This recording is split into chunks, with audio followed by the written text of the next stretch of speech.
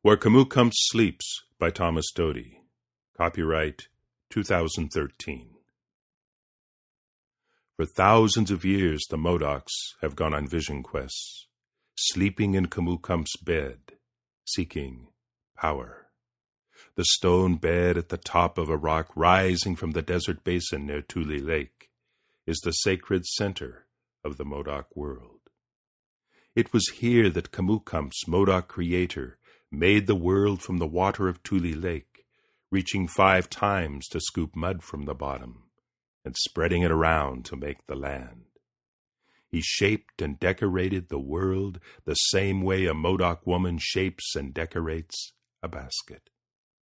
When Kamookamps was done, he crawled into his bed, and his spirit sleeps there still. Here is where the world began, and where the visions of her people are created, and where they live on.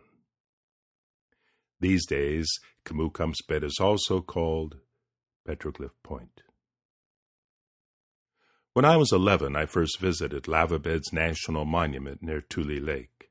I was a Boy Scout. The sight of lava flows and volcanoes, marshes and caves and sagebrush and junipers, the night eyes of deer browsing through camp, the hooting of owls under a moon that stared hard and cold onto the desert landscape.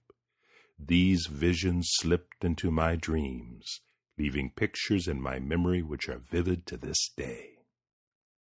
The initial excitement of that first trip was the campfire ceremony, during which we first-year scouts were inducted into the highly secretive Order of the Modocs.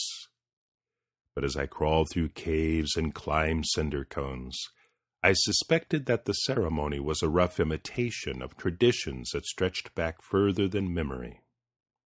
As I stared at the 1/4 mile of ancient symbols carved into the cliff at Kamookamps' bed, I had no idea of the mythic significance of the place.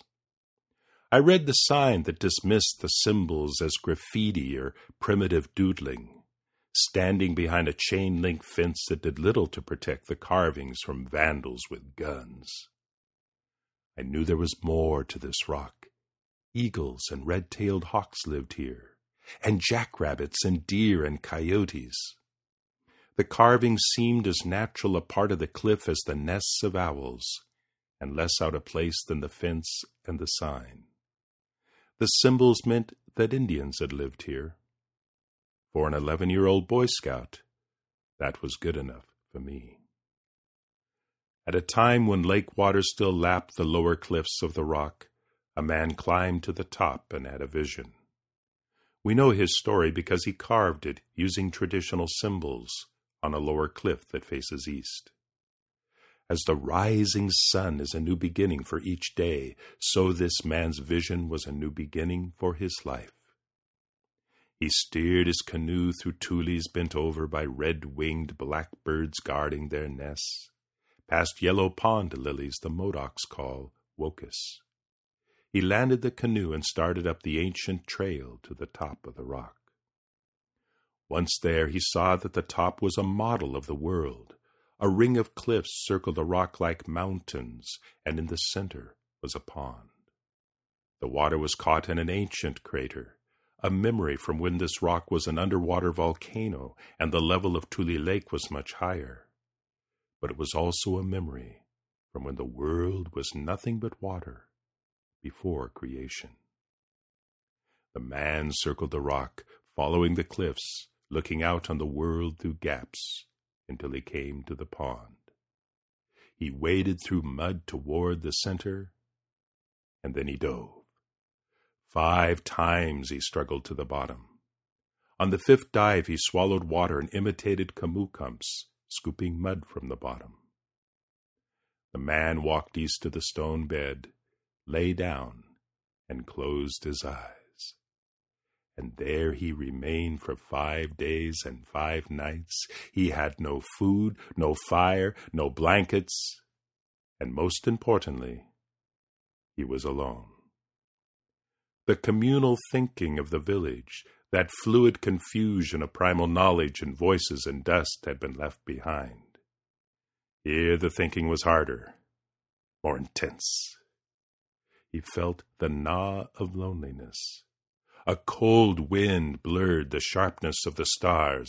The moon lit the nights like a tribal fire. Coyotes howled down the rock. But the man didn't feel the cold. He didn't hear the coyotes. The singing of his heart had taken over. His vision had started.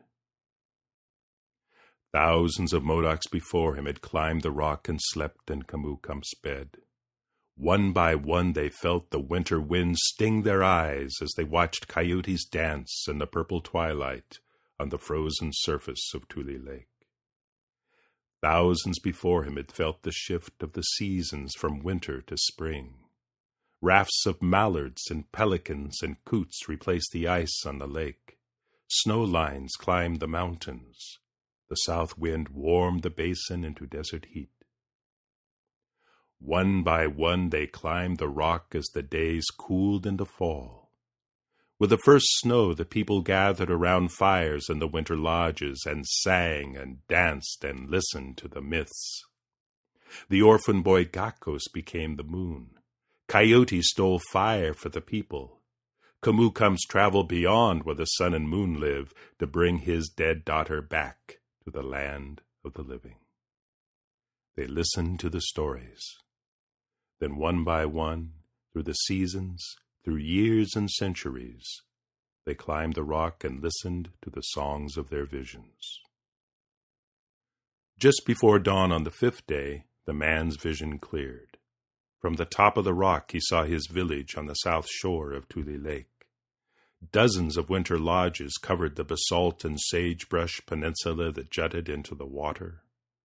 Smoke rose in thin streams from smoke holes, mixing with layers of morning mist, then spreading south over the rough landscape of lava flows, toward volcanoes that would again puff smoke, while the Modocs called this village Gumbat, village among the rocks. The barking of geese started the morning. The sun rose over Kamookam's bed, turning the snow on Mount Shasta orange, spilling into ravines on the eastern ridge. These ravines were the ones Kamookam's carved with his fingernails, so water flowed down the mountains and filled rivers and lakes. The day moved into the laughter of children, the slow drumming of women pounding wokus seeds into flour in stone bowls, the shouts and bustling of men preparing to hunt.